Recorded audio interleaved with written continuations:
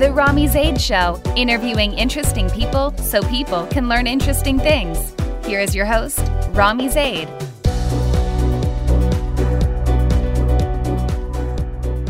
Hi, everyone, and welcome to The Rami Zaid Show, where I interview interesting people so people can learn interesting things.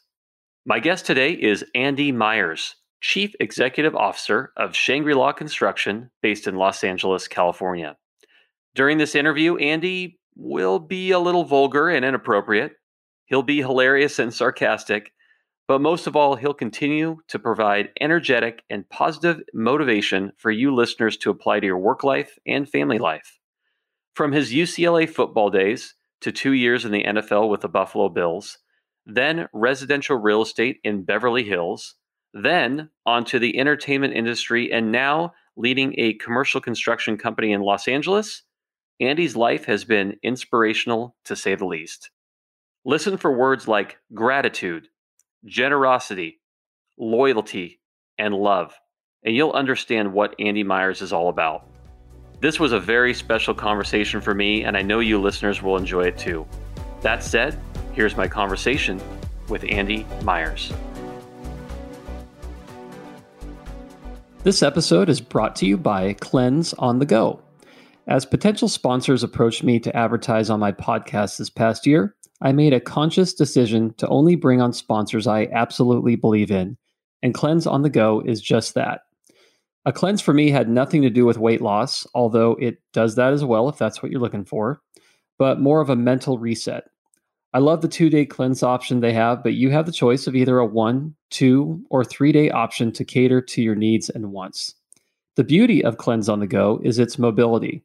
As most of my loyal listeners know, I absolutely promote a healthy eating and exercise lifestyle. But I'm a single dad, 2 kids, working 24/7, so to say I'm a bit busy is a ludicrous understatement. Cleanse on the Go is super easy to use. They're just small packets you mix with water. These small packets can fit easily into purses or pockets and are great for travelers, busy lifestyles, or embarrassingly lazy lifestyles if that is you. As a listener to the Rami Zaid Show, you can get 17% off your order if you go to their website. It's simply cleanseonthego.com, one word. Pick the cleanse you want, and under discount code, just type in my first name, Rami, R-O-M-Y, and you'll receive 17% off. Do it, you'll love it. Now let's get back to the Rami Zaid Show.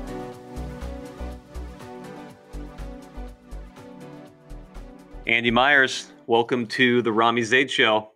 Thank you, Rami. Good to be here, buddy. You've had a fascinating life, beginning with your football career at UCLA, then playing 2 years with the Buffalo Bills, then high-end residential real estate in Beverly Hills, then on to the entertainment industry, and for over a decade now, as CEO of the very successful commercial construction company, Shangrila Construction. But before we get into that, let me just set a very entertaining tone for the listeners on some words and phrases given to me by your friends and family about Andy Meyers to characterize your extremely contagious personality. Talkative, borderline, and in parentheses, or beyond borderline, inappropriate, oversharing, hilarious, lots of drama, loves new cars, wicked smart. He is very, very strongly opinionated. Loves a Jack Daniels and Diet Coke, generous to a fault, loyalty to the core, and fierce love for his people.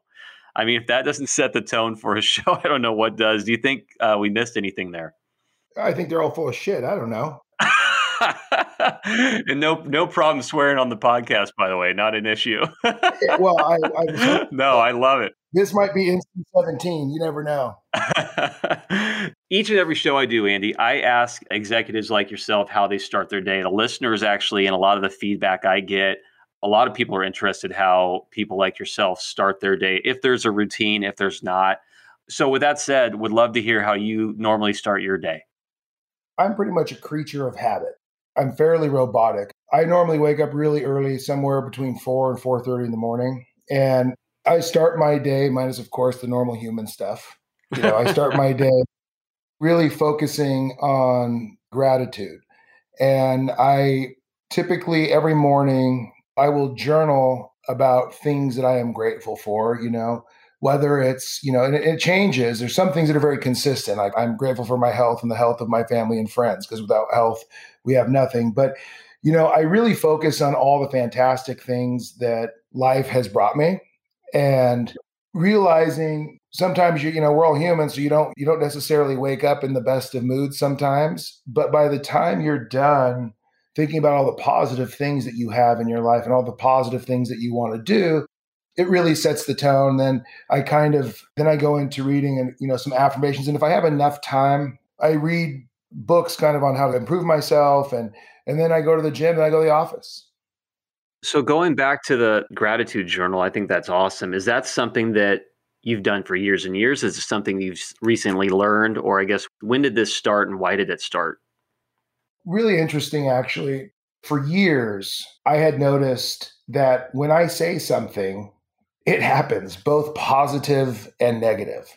And it seems like if I said something negative, it would happen more rapidly in my life than perhaps the positive.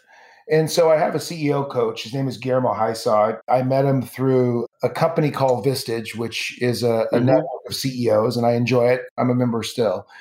And I said, you might find this to be crazy, but every time I say something, it seems to happen. And I realize the more emotional I am about something, the more power I have behind my words. And that's just been my own personal observation for years and years and years, and has been consistent in my life. And so I really want to focus. I went through a very difficult time 3-4 years ago. I bought out a partner who was like a brother to me. And we had a very harsh, I'll call it, divorce. And it was probably nearly as meaningful as a divorce. And luckily, I don't know. Currently, I don't think I'm getting a divorce. She hasn't told me that yet. But aside from having to split up your children, working with the same person for 20 years and being mentored by that person, and then, basically being stuck with, and that person's name is Steve Bing, God rest his soul. He committed suicide on June 22nd of last year. And fortunately for me, as a little sidebar, we were friends prior to his passing again. And in this very dark time that was 3 years ago, I was faced with a lot of decisions that I had to make, maybe even 4 years ago at this point. And I decided to push on, and I decided that quitting was not an option. And I also decided that everything that had happened, I had been thinking about could possibly happen 4 years prior.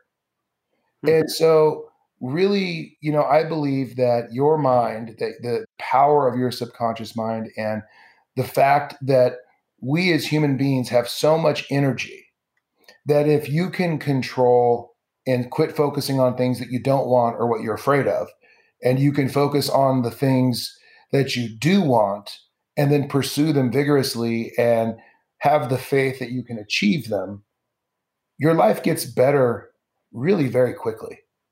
And that is my own personal experience. I mean, it was a fantastic change. And I'm not saying that I'm perfect. I think if you ask my wife, she may not say that I'm always the most grateful human being, but she has no idea how difficult it is to be married to her. So, oh gosh, she's amazing. But yeah, I mean, that's kind of how it started. It started in trying to figure out, why do I consistently have ups and downs? You run, and you're having all the success, and all of a sudden I'm taking 5 steps backwards, and I'm running. I'm taking 5 steps backwards. And now I look forward and really just focus on the visions and the task ahead, and I don't look back. And so on this gratitude journal, that was awesome, Andy. I would assume, is it every single day you may be grateful for the same thing a few days in a row, or is it switched up based on the day, or is it just how you're feeling that morning? There are certain things that I am pretty consistent with. For instance, I said earlier, I'm grateful for my health and for the health of my family and friends. I'm a lover of people.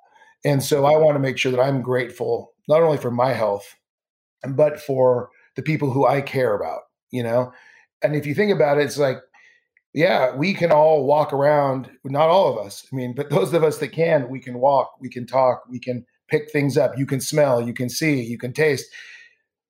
That's pretty amazing, because there's a lot of people who can't. Yeah. So how much better is your life already? So that's one I'm pretty consistent with. I'm also very consistent with having gratitude for all of the money that has been given to me in my life, that circulates in my life. I'm very consistent with that. And then sometimes I shift as I'm writing. I don't necessarily write down 10 things. Sometimes there'll be 13 things. Sometimes it's on 2 pages, sometimes on 4 pages. It really is where my mind is. And sometimes I'm just feeling much more grateful. And then sometimes it's really a hard task to figure out what to be grateful for. But you know that there are things, it just takes a minute to quiet your mind and then think about it. It's like, I'm pretty grateful that we live in California because the weather is so good. Yeah. The topography is so beautiful. Sometimes you're grateful that it's a new day, and with every new day starts a new beginning. And because yesterday didn't quite go the way you thought it was going to go. Always grateful for kids and stuff like that. But sometimes I'll switch and go into affirmations as well about the things that I want to become. And so I'll write those down and I'll review them. And at the very end, I always like to say thank you at least 3 times. I write them and then I read them back to myself aloud. So people might think I'm a little crazy and schizophrenic, but it works for me. And I don't know anybody who does it that it doesn't work for. I love that. Something else you mentioned was possibly going over a book in the morning. Are there any recent books, Andy, that you've been reading, whether it is CEO or personal or whatever that is, or any that stick out? Yeah, I love this author, Rhonda Byrne, because it was very simple. And she wrote the books, Power, Magic, and Secret. Mm-hmm. And I don't necessarily read those every day, but that was really a catalyst because the things that she was saying in there resonated with me because I'm a pretty introspective human being. And I've always tried to hold myself accountable for the things that I do, because without being accountable, then you don't really ever improve. So if it's always somebody else's fault and you're always the victim, then you ultimately really don't have very many lessons to learn because you were perfect, right? Right. It's the smaller things. And I think that I wasn't as grateful as I am today. And I wasn't aware of the power that we all possess inside and the energy that we all possess. And those were 3 books that was a catalyst. But the one that I think I enjoy the most was Think and Grow Rich by Napoleon Hill. Mm-hmm. And I've read that book. I'm not a very good reader. I need to go to the Zoolander kids, their school for kids who can't read good. It takes me very long. It takes me a long time to sometimes grasp the concepts that I'm reading because my mind wanders, as I'm reading. I'm reading, I'm definitely literate. I can read, but I'm not necessarily, I'd rather someone sit there and tell it to me versus me read it. Yeah, I'm an Audible guy. I can't sit there and read either. I have to listen to them or it won't soak in. But I'll tell you what I do. I've read some of these books 5, 6, 7, maybe even 10 times, and certain pieces of them countless times. And they've made me a better leader. They've made me a better father, I think. They've made me a better husband. Because honestly, we all put so much effort into our businesses and making money. Oftentimes, we neglect our kids and our spouses. And I am at the top of the list of that, to be quite honest. I mean, one of the affirmations I always say, I want to be a great husband. I want to be a great father. And I say I'm always 3 times. But what it's done is it's also made me realize as a father, reading these books, you figure out that human beings are best when they're doing something they really enjoy. So I've quit projecting my own philosophy of what success means onto my kids, meaning I don't drill into them 4-year university. You got to go to Harvard. You got to go to Stanford. You got to go to UCLA or some, preconceived notion.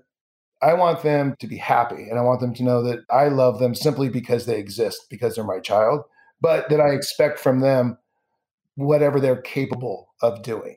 And so if somebody wants to be an esthetician, then go be an esthetician. You don't have to go to Stanford for that. Right. If somebody wants to be, like one of my daughters wants to sing and dance. I say that because my youngest daughter currently wants to be an esthetician she's 10. My 14-year-old would love to be, I think, on Broadway, and she's beautiful and she's a great singer and she's pursuing that. And I need to be fully supportive. And then, my son is my clone. So he wants to do exactly what I do. But nonetheless, you got to give these kids freedom. And I think that's the same thing I've learned in business. You got to create an environment where the path is clear, the accountability is clear, but you got to give the people around you the freedom to be their best and to help improve your business. That's great. So I want to take from your middle son exactly what you do. And that's a good segue because I want to start with high school football for you, Andy. You were an offensive lineman your entire career. And today you stand about 6'6", and I think I've heard you say to others, an extremely sexy 300 pounds or so.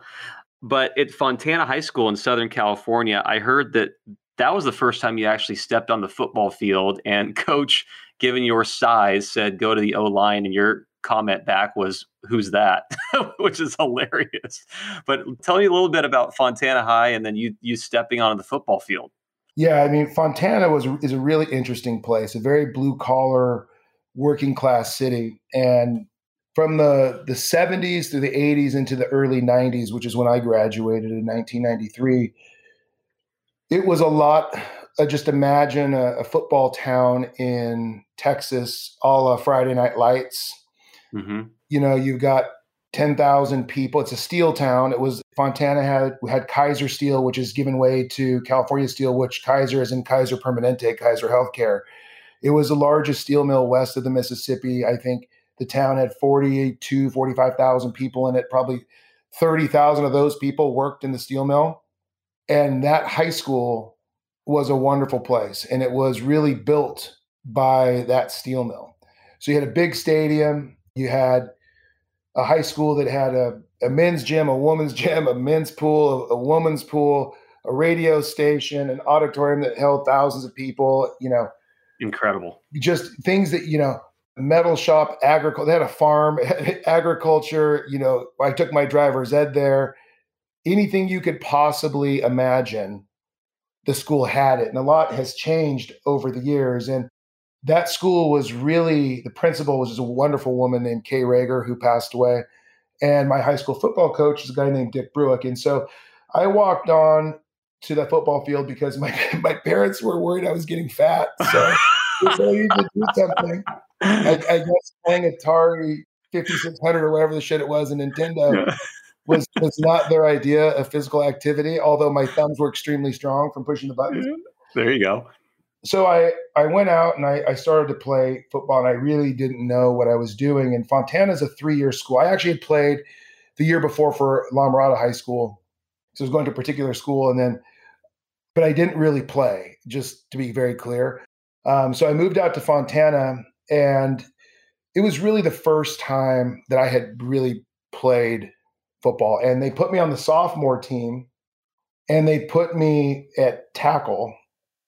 And basically, it took about a week of being yelled at because I was big. And ironically, I was actually faster than people thought. And so what they really did was teach me, they got the best out of me. It may not have been the kindest, most gentlest way to get the best out of somebody, and certainly probably would have landed people in jail or fired today. But I appreciate every single bit of it. So I started right away my first game there, played very well, and then the big honor when the varsity team goes to the playoffs was to be moved up to varsity, which I was moved up to varsity along with like maybe 3 or 4 other players, and then started my next 2 years on varsity. And at the time, Fontana had a number of offensive linemen, 2 that went to USC, they're a little bit older than me, and 1 that went to University of Arizona, Clay Hadabah, Robert Loya, and Paul Stamer. And then I was the 4th that went 2 years after them to UCLA. I heard an amazing stat that out of high school, you were offered over 100 full ride collegiate football scholarships, which is amazing. But I think that you first committed to USC, and would love for you to tell the listeners about that story, because you are Captain UCLA all day. And I mean, you're a Bruin through and through. I know that. But would love to hear that story from USC to UCLA. Yeah, it's super, super interesting. When I was getting recruited, it was a very interesting time in college football. Tom Osborne was the head coach of Nebraska. Lou Holtz was the head coach at Notre Dame. Don James was the head coach at University of Washington. The Miami debacle had just occurred. Coach Terry Donahue, who I love, was the head coach at UCLA. And Dick Tomei was the head coach of University of Arizona. And you have to take yourself back to that era of football. The SEC was not good. And it was pretty much dominated by the Pac-10 and the Big Ten, right? It was the same people who dominate the Big Ten now as Michigan, Penn State, Ohio State. And back when I was playing, it was USC and UCLA and Washington dominating the Pac-10. And then, of course, you had Miami. And I mean, all the other schools were good, but it just wasn't like it is today where it's so grossly different from conference to conference. And so, ironically, every one of those coaches, except for Coach Donahue, and Larry Smith was the coach at USC. And all of those coaches were they were all saying they weren't going to retire. And you could argue they retired on their own, or were there potentially recruiting violations? Who knows? It was before everybody was looking up everyone's skirt for every single thing. So who knows what the reason was? Maybe they were just tired of coaching because of the pain in the ass. But basically, I ended up saying, okay, I can't go to Notre Dame. I'm not going to go to Nebraska. Plus, I flew over South Bend, Indiana. It looked like Fontana with snow, and I hate the cold. So I was like, Fontana with snow. That's great. In a big school with touchdown Jesus, but it's pretty much really not the most attractive place in the world. And Fontana is probably way more attractive now. So to all of you who live in Fontana, it's nicer than South Bend. But I decided to go with USC. I grew up in Southern California. Half my family are Bruins, half the family are Trojans. Seemed like most of the men were Trojans. And, USC was playing Fresno State in the Freedom Bowl. And I was there, and I was watching the game, and I had my USC shirt on. And two of my buddies that played at Fontana were already offensive linemen at USC. And they ended up losing to Fresno State, which was one of the darkest periods in Trojan football history. And they immediately fired Larry Smith. But what they had was an amazing offensive line coach named Bob Palcic. And that was the main reason that I went to USC. He and I had a personal connection. Few weeks go by, and I don't know what I'm going to do. I'm just going to stay at USC. John Robinson's hired. He came out to my house. There was some kind of BS that he had committed a recruiting violation, but it was not anything bad. It was something stupid. Like he had either called me or came to my house before he passed the NC2A test. There was no nefarious activity. It was just, John Robinson being an older guy coming back from the NFL, and he was just trying to do his job. It was really dumb. But my mom and my dad were like, I don't know if we should maybe this shouldn't work because we don't want, there was people claiming that I might have to sit out. People were going to challenge, for a year. And I just ended up getting a phone call from Bob Palcic, hey, I'm at UCLA. And I said, okay, I'll switch because that was my second choice anyway. So I switched to UCLA. It was that easy. It was that easy because it was before signing day. Oh, okay. Got it. I switched my commitment, and it was probably the greatest thing that ever happened to me. It was the best choice that I could have made. And it's like, things always happen for a reason. And we went on I never lost to USC. And then we almost won a national championship, but my senior year, probably should have won two of them in a row, actually, my junior and senior year.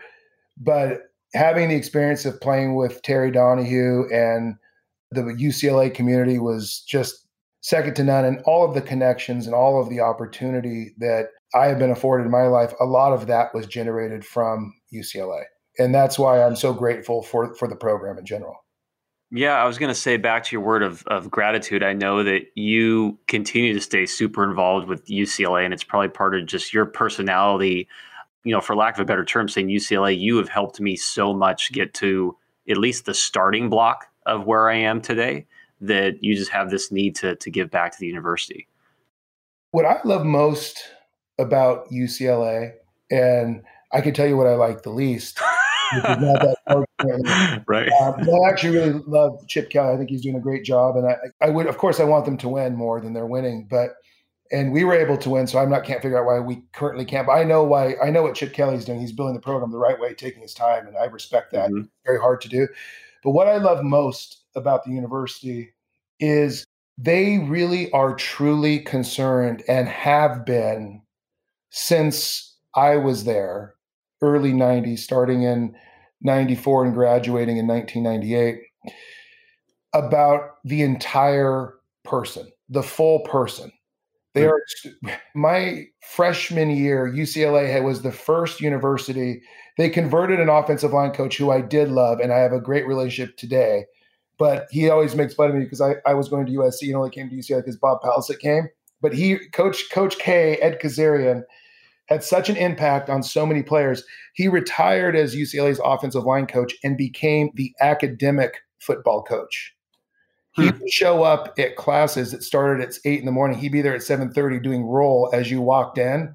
And believe me, if you did not show up to a class and he spot checked everybody, the amount of torture that was going to come your way as far as additional physical activity, penalty runs, rolling 300-400 yards, like just on your side and just rolling in the wet grass until someone vomits all over the place.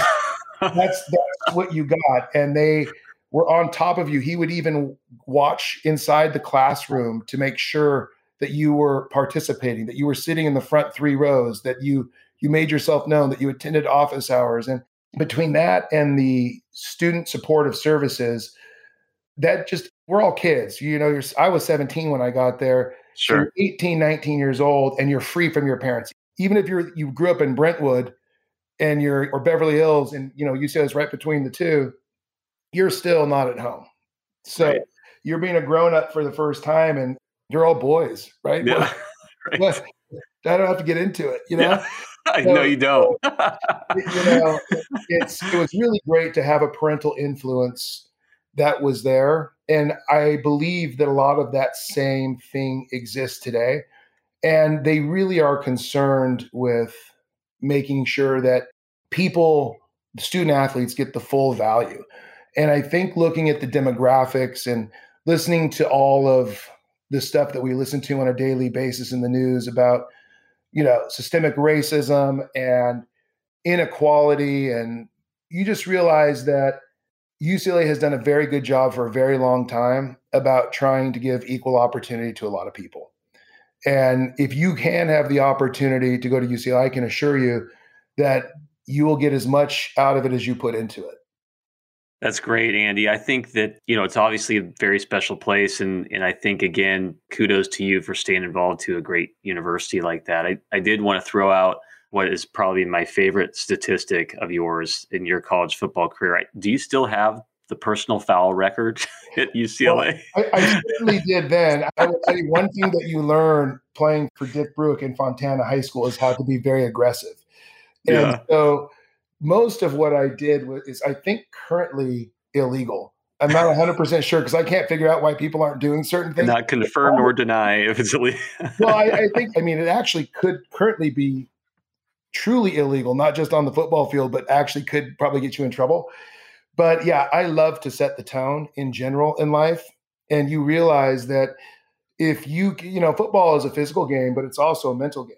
And so one would say, oh, you're dirty or you're a cheap shot. Or my O-line coach used to call me, there was an older guy. Now I'm an old guy, but there was a much older guy named Conrad Dobler. He said, you put him to shame sometimes, the things you'll do. And at the end of the day, it's what I did best. I was able to control the tempo of the game from an offensive lineman's perspective by making sure that the defense was really paying less attention to who may have the ball and more attention to what I may be doing for fear that I might injure them or something like that, which, that happened on occasion, but, it works both ways. Right. But it was a lot of fun. It was a lot of fun. And I definitely, they changed the rule at one point where if you get, I think it was 2 personal fouls in a game or a third, that you were out for, I don't even know the rule, but I was always creeping on the thing. So if I get a personal foul too soon, the coach is like, oh man, I love it. It's going to get thrown out. We better be careful. So I was pretty tough with my own teammates too. You fumble the ball, I throw you out of the game. Yeah. Just the way it goes. I love, the guys I played with, and we had a really close team, and people just expected that behavior. That's who I am. I still do the same thing. Yeah. Just now it's business. Yeah. It's business. Exactly. So from there, it was a few years with the Bills, I know, and I wanted to, right after the Bills, Andy, correct me if I'm wrong, you had a very short stint into residential real estate. And I know it wasn't a big part of your career, but I bring it up because a fun fact is your first client was Farrah Fawcett. And I just think that obviously being a celebrity is very cool, but just in that role of doing residential real estate in that area, a woman like Farrah Fawcett, who I heard is a fantastic person, and I know your third daughter's name is Farrah, so it's probably no accident, but just wanted to get a little bit of the flavor of that time in your life when you were doing residential real estate in that area. I always was drawn to real estate and development, and being UCLA being nestled really nicely between Westwood, Bel Air, Brentwood, and Beverly Hills. It lends itself to being really attracted to that because, most of the people back then, I mean, you got to go back to the early 90s, the wealth, it was all real estate development. And I mean, still to this day, I would say that some of the richest people, I know that many of the richest people are in the real estate business, to be outdone now by high tech and, some of those businesses, but because it can happen overnight. Whereas in our business, you have to sort of titrate up a bit. You have to start to accumulate assets and do what you do best, which is keep on grinding through. But I met Farrah Fawcett at UCLA. You meet a lot of stars at UCLA. And I was introduced to her by my former business partner, Steve, who was very, very close to her. And Farrah had just had some really bad things happen to herself personally, and I won't get into that, but she was very scared. She was a very sweet, kind human being. So she lived next door to Wilt Chamberlain up off of Mulholland initially. And me and some of my buddies would go up there because she was really scared. She was scared for her own safety because of things that had happened to her. And so, it was great. We'd go up to Farrah's house and we played ping pong, and she'd be surrounded by big, giant, oafy 21-year-olds. And we all thought it was awesome because it was Farrah Fawcett and she was so sweet. And she'd make grilled cheese and we'd eat grilled cheeses, have a few beers and play ping pong. And, and if she was nervous. And then as I moved on to with UCLA career and was always home in between, camps and stuff in Buffalo, I took my real estate exam, and she just wanted to move. She wanted to move away from the hills because she was unsafe. I said, Farrah, why don't we move you to a high rise on Wilshire, which is known as the Wilshire Building. And that's exactly what we did. And it was the greatest thing for her because she could be safe and she had security, and the elevator opened right up in her unit. And I continued to be friends with her. She did a low budget movie for the time Shangrila Entertainment called Night at the Golden Eagle. I was actually in it because the extra for the prison guard didn't show up and the uniform was so big, but then I looked like 10 pounds of shit in a 5-pound sack because I was a little too big for the uniform. But it's a low budget movie. And I actually got into the movie because no one could deal with Farrah. She was always late. So I'm like, well, I'll pick her ass up. So I cruise by the Wilshire Building. Farrah, let's go. And she's like, okay. They used to call me Big Baby. They said I looked like a giant infant with my shaved face. She's like, okay, Big Baby, I'm coming. I'm like, no, let's go. Move your ass, Farrah. We got to go. Yeah, I'm getting yelled at over here. You're $100. So, that was my entree into the movie business, was driving Farrah Fawcett to Night at the Golden Eagle. Oh, I love that. It's another good segue, Andy. So Shangrila Entertainment, and we've talked about Steve Bing, and we'll get into him in a second. But how did Shangrila Entertainment find you, or vice versa, coming out of residential real estate? Well, I actually met Steve Bing when I was a junior, and my roommate and one of my good friends is Cade McNown, the quarterback from UCLA. And he met a guy who was a quarterback at UCLA called David Norrie. And David Norrie's an announcer, and Norrie's a great guy. And Norrie introduced him to Steve. Steve and James Caan and a whole bunch of people would come to the games and stand on the sidelines and watch. And Steve was quite a donor to UCLA, and in particular to the healthcare side of things. And we just ultimately became friends while I was playing. And so he's the one that introduced me to Farrah.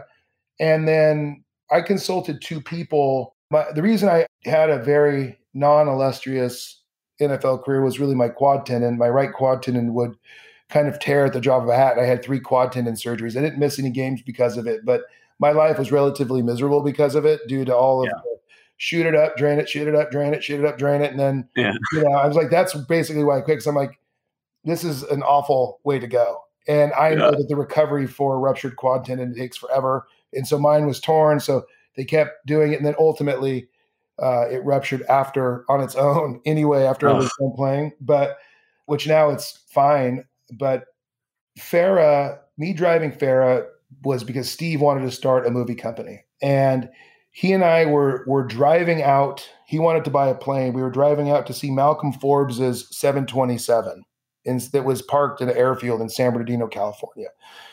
And he loved to screen movies, and we had just screened a movie called Lost Horizon. And Lost Horizon was about basically, to make a long story short, a group of people traveling in a plane, crashing into the Himalayas, and then kind of on a death march to try to save their lives, trying to come out of this snowy, abyss, basically. And they come through this ravine, and lo and behold, there's this utopian valley called Shangrila. And he wanted to create basically a Shangri-La utopia for Final Cut directors and for the talent, where he would give them far more flexibility than the studio system would give them. And so they could do passion projects with him. He could work with the directors he wanted to work with, which he did. And so as I was driving Fair, it started out really, really small. And so I started out actually doing both the real estate side of things and then handling the accounting. And then it got bigger, and I had to stop the residential real estate. And I became what needed to become the CFO, which I was probably not qualified to do, but we were successful. We did a movie in Hawaii, and it needed to get a tax credit to be financed. And so the lawyers kind of failed at the task initially, and I picked it up. I believe it was called Act 221, a high technology business tax credit. And we were able to get the entertainment business, we were filming a movie, to qualify. And after that successful acquiring of the tax credits and then the subsequent selling of them to get the movie financed, I became the CFO. And then a few years later, again, Steve, being an unorthodox individual, became the president of Shangri-La Entertainment and all things Shangri-La. And we went on to make some great movies. The biggest and most well-known is The Polar Express. Yep. Mm-hmm. And probably the most well-known concert film that we did was with the Rolling Stones, called Shine a Light. And that was in conjunction with President Clinton's birthday. And it was a fundraiser for the Clinton Foundation, if my memory serves me correctly. And then there was a whole smattering of other movies, some mildly successful, some horribly unsuccessful, like Beowulf, which I didn't want to do, by the way. I begged him not to do some of those. And then it's really interesting because he and I were getting lots of debates over movies we should do, and we passed on some pretty good household names, and we also passed on buying Marvel, which I didn't understand. I was dying to buy Marvel way back when. My life. Marvel's barely successful now. That would have been bad. Yeah, by the way, oh my God. I honestly can't remember, but I believe the price was either $5 million or $15 million. And God. Either way, when you're sitting on $1 billion, it seems like a pretty good investment. I'm like, I had those underoos, dude. I know you didn't have the same life growing up, but I used to walk around thinking I was the Hulk with those tiny little, That's right. So I'm like, everybody likes the Hulk. What's wrong with you? Exactly. No one wants to watch a cartoon. I'm like, it's not a cartoon. It's real. So it was real to me when I was 5 anyway. So Andy, with Steve, you mentioned earlier in the show 3-4 years ago called a business divorce, but you spent almost 20 years with them, and obviously his tragic death, June of last year, was awful. But going back to the word gratitude, when you look back to Steve and your business partnership, what are you grateful for? What did you learn from Steve that you can now take with you in life? Interesting that you asked that too. When I was going through, as I referenced earlier, that really dark time, I read through a book, and it said, in order to move forward, and if you have a conflict, rather than focusing on all the reasons to not like somebody or to blame somebody for something, why don't you let them know how grateful you are for them? So I wrote him a letter that caused me to basically cry while I was writing the letter because I was so upset by the whole goings on. And I thanked him for a whole host of things.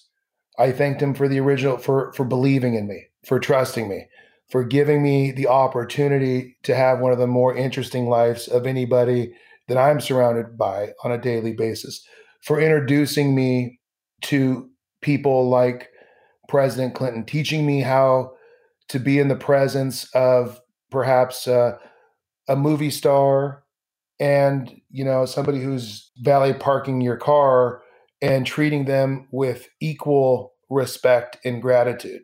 There's certain rooms that you're in where you're not supposed to talk because you're not the center of attention. And basically teaching you socially and from a business way. I mean, the one thing that Steve had was just an amazing way with, I would say, people. People found him interesting for a whole host of reasons, but he was a very respectful human being until he wasn't with people, till you did something that he didn't like or he viewed you as a thing. And then he became, as he said, the crazy white man syndrome. He would be a complete lunatic.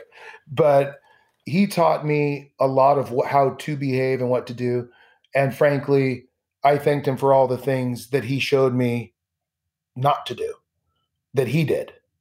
And so I was able to get as much good from all of the best qualities of Steve as I was able to get from all of the things that ultimately rendered him not as successful as he should have been.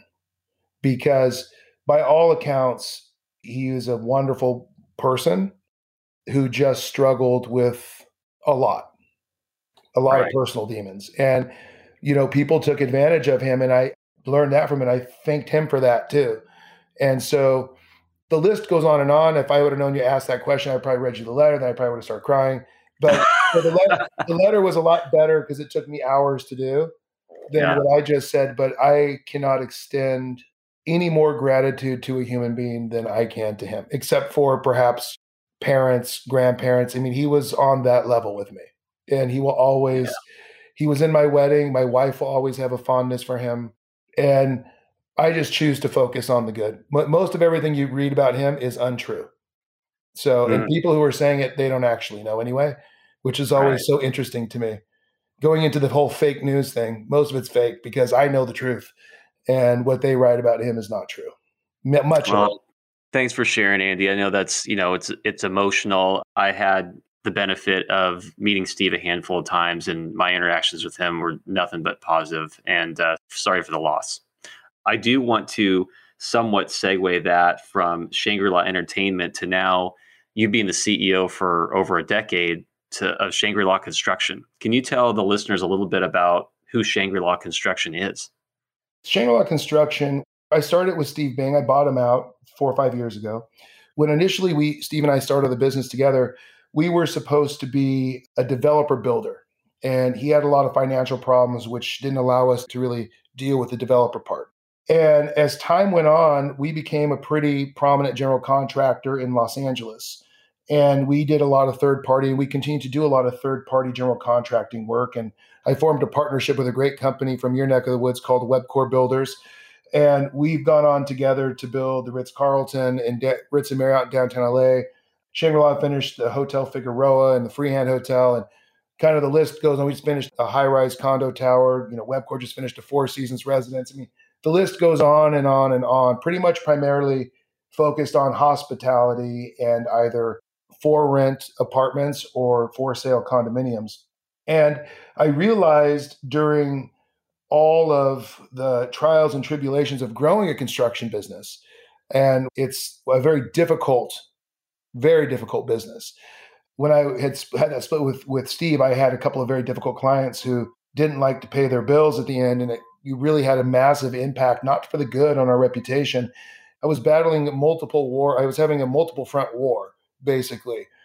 And ultimately, I wore everybody out, which is, as I said, I might have gotten a few 15-yard penalties thrown at me, but they kept thinking I was going to quit. And they weren't 5-yard penalties; those were 15s. I definitely a lot of 15-yard penalties. But through that process, I think people realized that maybe perhaps we were getting painted with the wrong color brush, and we came out of all of those conflicts so much better off, and even friends with some of the people we were in a conflict with. And it was once I got rid of, Steve and I parted, company, I began to immediately pursue the developer angle. And without any partners, financial partners, we were able to, I've got the greatest team members of all time. I have a CFO who's never been a CFO before. I've got a COO who's never been a COO before. I have a future president of my construction company who's never been a president before. And the greatest thing, and it was with intention, the greatest thing I ever did was take people who are aligned on a values level and a vision level with the capacity to do a job that they've never done before and give them the tools to perform and make them confident in their ability to perform. And that's exactly what they're doing. And so we've taken our little construction business and made it into we're a very prominent affordable housing developer. We're bringing innovation. We bring our own equity to the table. We were recently awarded Public-Private Partnership of the Year in Monterey County for a project we're doing with Salinas that was focused on immediately creating permanent supportive housing for the most at-risk homeless population. And we did it without tax credits and bonds, which is a big deal. We're midway through the renovation. The building is halfway occupied, which it's an in-place. If there's people living there where we're converting it from a motel to one bedroom and studio apartments. And we did the same thing in San Bernardino, city of San Bernardino, which is in the Inland Empire, which is the neighboring city to Fontana, I was very excited about to go back to Fontana and San Bernardino in the Inland Empire to really help, because I see that, those are the people that need our help. The philosophy I have is if we can build high quality structures more quickly and less expensively, then we can make a dollar go further. We can charge less, and we can take the place of what has typically been a completely government financed business. Yes, these people cannot afford to pay rent, so somebody has to pay the rent. But the units that we're producing are less than $200,000 a key versus what's typically happening for the same thing, $600,000 to $700,000 a key going through the process. And so we continue to drive innovation in that direction, and we're going to continue to do that here. I mean, Governor Newsom has actually been very progressive on this issue starting last year, and it was actually some policies, the stimulus package that President Trump put out. The current administration's kind of great. You can do away with the stuff you don't like, but the stuff that's good, there's no pride of authorship. They'll just try to make it better. And this is one of those programs that I think President Biden has enhanced, is you'll see coming out, which is exactly what needs to happen for not only the city of Los Angeles, but our state and our horrible, horrible homeless crisis. Right. So we do that. And then, of course, we build market rate apartments as well. And we're in the market to buy hotels as well. It's a great time to buy a hotel. So something you've said in the past, and you mentioned earlier on your business being highly competitive, and I think you're putting that lightly, Andy. I mean, the construction business is uber competitive. But something I've heard you say in the past was obviously respect for the competitors, but your biggest competition is yourself. And would love for you to tell the listeners really what you mean by that. In my process of evolving kind of the way I think, the word competition to me stirs up all kinds of different emotions. And I operate off of a general philosophy that I want for myself in the same way that I want for others. So I want other people to achieve their goals and dreams just as much as I want to achieve my own. And so I have found that if I can kind of refocus and reframe this idea that I have to beat you, I have to get this at somebody else's expense. What I focus on is I believe that we live in a pretty abundant world. And so I focus on I don't pay any attention whatsoever to any other construction or development company. I don't really pay much attention to anything else. In general, I don't watch the news because it just bums me out. I don't really, and I don't believe half the stuff they say anyway, because my own personal experience, I'm like, well, that's not what happened. I was there. I don't particularly think it's fruitful to spend my time watching CNBC or anything else because, what difference does it make? I build buildings. Yeah, the rates go up, the rates go down. Everything adjusts. Commodity prices go up, commodity prices go down. I focus all of my attention on my vision, and I focus all of my attention and the attention of the executives in my company on preparing ourselves to receive the opportunities that are coming our way. I focus on how can we be the very best that we can possibly be as a general contractor, as a developer. And when opportunities come our way, how can we execute on those opportunities as efficiently as possible within our core values, within our core focus. And I always use the analogy, at some point now, I always used to use the Patriots because I love Tom Brady, but you're fortunate enough to get drafted as a wide receiver now for Tampa Bay, and Tom Brady towards the end of his career is the quarterback. And it's 3rd and 11 and you're in, and he throws you the ball and you do this ridiculous circus catch because he's throwing it off his back foot or something that he doesn't usually do, and you catch it. Wow, that was pretty good. You throw it to you again, you catch it again. The next thing you know, you're becoming, the next, Gronkowski or whatever receiver organization, and you're the go-to guy, right? Conversely, an opportunity comes your way and you miss it. You kind of don't see the field again, right? Yeah. We all make mistakes. We all kind of miss something. But in my opinion, and the way we operate our business, and I think the way that our executive team leads and we're practicing, we're doing a lot more with intention, with focus, creating plans with very, very, we don't just set a goal, we now set a plan on how we're going to achieve the goal, and we review the plan, and it's my job to put it at this level, your job to put a lot more detail to it, but we all agree on what we're pursuing. And the reason why we are doing it is because it makes us more able to do the work that will and does always come our way. So we don't really compete very often. Our clients want to work with us for a whole host of different reasons. And certainly I'm not going to hire somebody else to build a building that I own. Right. We are driven by our own personal portfolio. So we understand the dynamics, the general contractor, we understand the dynamics that developers are going through. We don't back into a pro forma. We create a real pro forma. Then we say, okay, our construction costs are too high. We focus on the design. So we have design and engineering, everything. We are vertically integrated. We own subcontractors, and we can bring that to bear for certain clients, and certain clients take us up on it and others do not. But over time with folks, you end up building trust, and it's sort of like they throw you the ball, they give you an initial job. It wasn't quite as good. Let's debrief on why the job wasn't as good as we'd have both liked it. Okay, well, let's change this. You change these things. We're not willing to do all of it, but we're going to do these 3 things. The job was 30% better than the last one.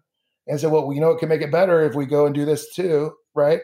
And you do that, it makes it better. And the next thing you know, the client's using you as if you're their own general contractor, and you've built trust and you've built a rapport, because it's a lot. I mean, it's a lot for people to hand over a lot of the reins to a general contractor, but that is what's increasingly happening with us.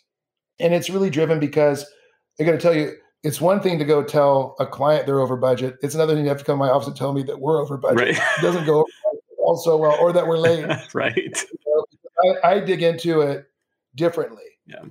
Right. I'm not trying to shove the responsibility off on somebody else. The responsibility is all ours. And I want to know where the breakdown was, because this is unacceptable. And so we take that same approach. And we are the only people that, if I said there's a competitor, there is really no competition. The only impediment to achieving our goals and dreams and our vision is ourselves, because the vision is very, very clear. Yeah. And how we're going to get there is clear. But I think we're starting to try to control the journey less, because the journey is what the journey is. You never know. We had a massive win this year. We were negotiating with a client. We've spent 2 years on this thing, and people were getting, as I call it, the speed wobbles. The contract negotiation is like, this is really starting to be the shits. Yeah. Like I don't really feel this partnership, as we like to call it. This is becoming going to be really exciting to sign the contract, and then every single day thereafter, I'm going to wish I didn't. Right. So we actually fired the client, and they're like, "How can you can't do that?" And I'm like, "Well, actually, I can, and I just did. Like, I'm done with you. You're like, I'm not going to take your guys." Like, "Well, you guys aren't going to make any money then." I said, "No, you don't understand. I'm going to make a lot more money by not taking your job." Right. And it was the right decision. And it's something I learned by taking those jobs in the past, because I'm like, I got to do this work. He's like, no, you pass on that. The next thing you know, you pass on something that's $40 million, you get something that's 130. Sure. And you have a way better staff to do it. You're not running around. And that's exactly what happened. And I think as we've gone into it, we are our own, either our best friend or our worst enemy. And it's like, let's just stay disciplined and let's take the best idea wins. And I'm the one that they usually have to talk down. I'm like Jojo the Idiot Circus Boy. I'm ready to it's like my little pet. I'm so excited about it. Let's do it. Let's do it. Let's do it. They're like, all right, ease up. Ease it up. That's well said, Andy. I mean, I know your track record alone, Shangrila Construction is going to be nothing but successful. I wish you all the best. And I like to wrap up my shows with some rapid fire kind of fun questions for the guests. So if you're game, I'm going to start letting them rip. You ready? Sure. Okay. First one is, this should be a fun one given what your friends said at the beginning, those characteristics about you. But the first one is, what is one thing? You got to pick one. What is one thing you do not mind spending money on? Cars. Yeah. I thought that was going to be the answer. That's just something that drives you. No pun intended there. Next one. Do you have a favorite quote or quotes? I'm a quote geek, so I ask all my guests if they have a favorite quote or one that sticks with them right now. I have one. I always misquote it, from John Wooden. If you think you don't have enough time to do it right the first time, how do you think you'll have enough time to do it twice? That's a good one. That's a good one. And he's Mr. UCLA too. Yeah, and I also like Mark Twain. I think it was Mark Twain that said this. Quitting smoking was the easiest thing I've ever done. I've done it 1,000 times. That's a good one. All right. Next one. If you could choose a completely different position, has nothing with football, no real estate, no entertainment, no construction, a completely different position, what would it be and why? I would probably be a plastic surgeon. Interesting. Interesting. And the reason why is I initially went into UCLA with the idea that I was going to become a doctor. And I love plastic surgery for whatever reason. I like good-looking people. So I'm like, you're in LA, man. I feel like I would be helping people feel better about themselves. Got it. I like it. Okay, next one. If you were to be given a free 60-second advertisement during a Super Bowl game, what would you want to say? This is to the biggest audience on the planet. I would probably do a public service announcement actually surrounding the truths of affordable housing and the importance of dealing with the issues surrounding homelessness. That's a great answer. Okay, last one. So your ultimate dinner. Whatever is on the plate or plates in front of you, and what is in the glass? Oh, that's so easy. I've got a huge bone-in ribeye. I'm probably sitting at Mastro's. I have a tall Jack and Diet Coke in a pint-sized glass, not that skinny, wimpy glass, because my hand's too big. I don't like it. Followed by the most scrumptious butter cake possible. And then, oh my gosh. Then I leave way, way fatter than I went in. Feel guilty about it for 2 seconds, and then wish I could eat like that every night. I love it. My last guest, Kevin Youkilis, he's a former baseball player for the Red Sox. His meal was also at Mastro's. He mentioned Mastro's. I mean, that place is awesome. It's so great. So great. A buddy of mine, Jeff, runs the one in Costa Mesa down here, and they do a fantastic job. I got some other I got a lot I like to eat. Just imagine that.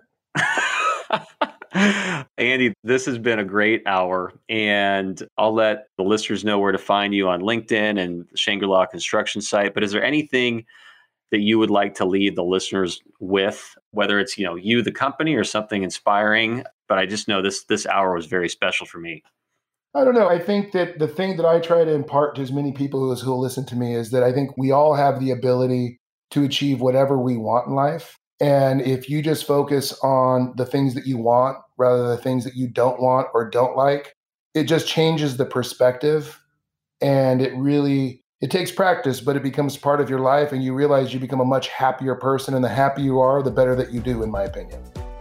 Great way to end it. Andy Meyers, thank you so much for your time. Thanks, Rami. Have a great one, buddy. I hope you enjoyed that conversation with Andy Meyers. You can find Andy and Shangrila Construction on LinkedIn or at their website, shangrilaconstruction.com, all one word. And you can find me at my website, RomyZeid.com. That's ROMYZEID.com. Thanks again for listening, everyone, and I hope you all learned something interesting.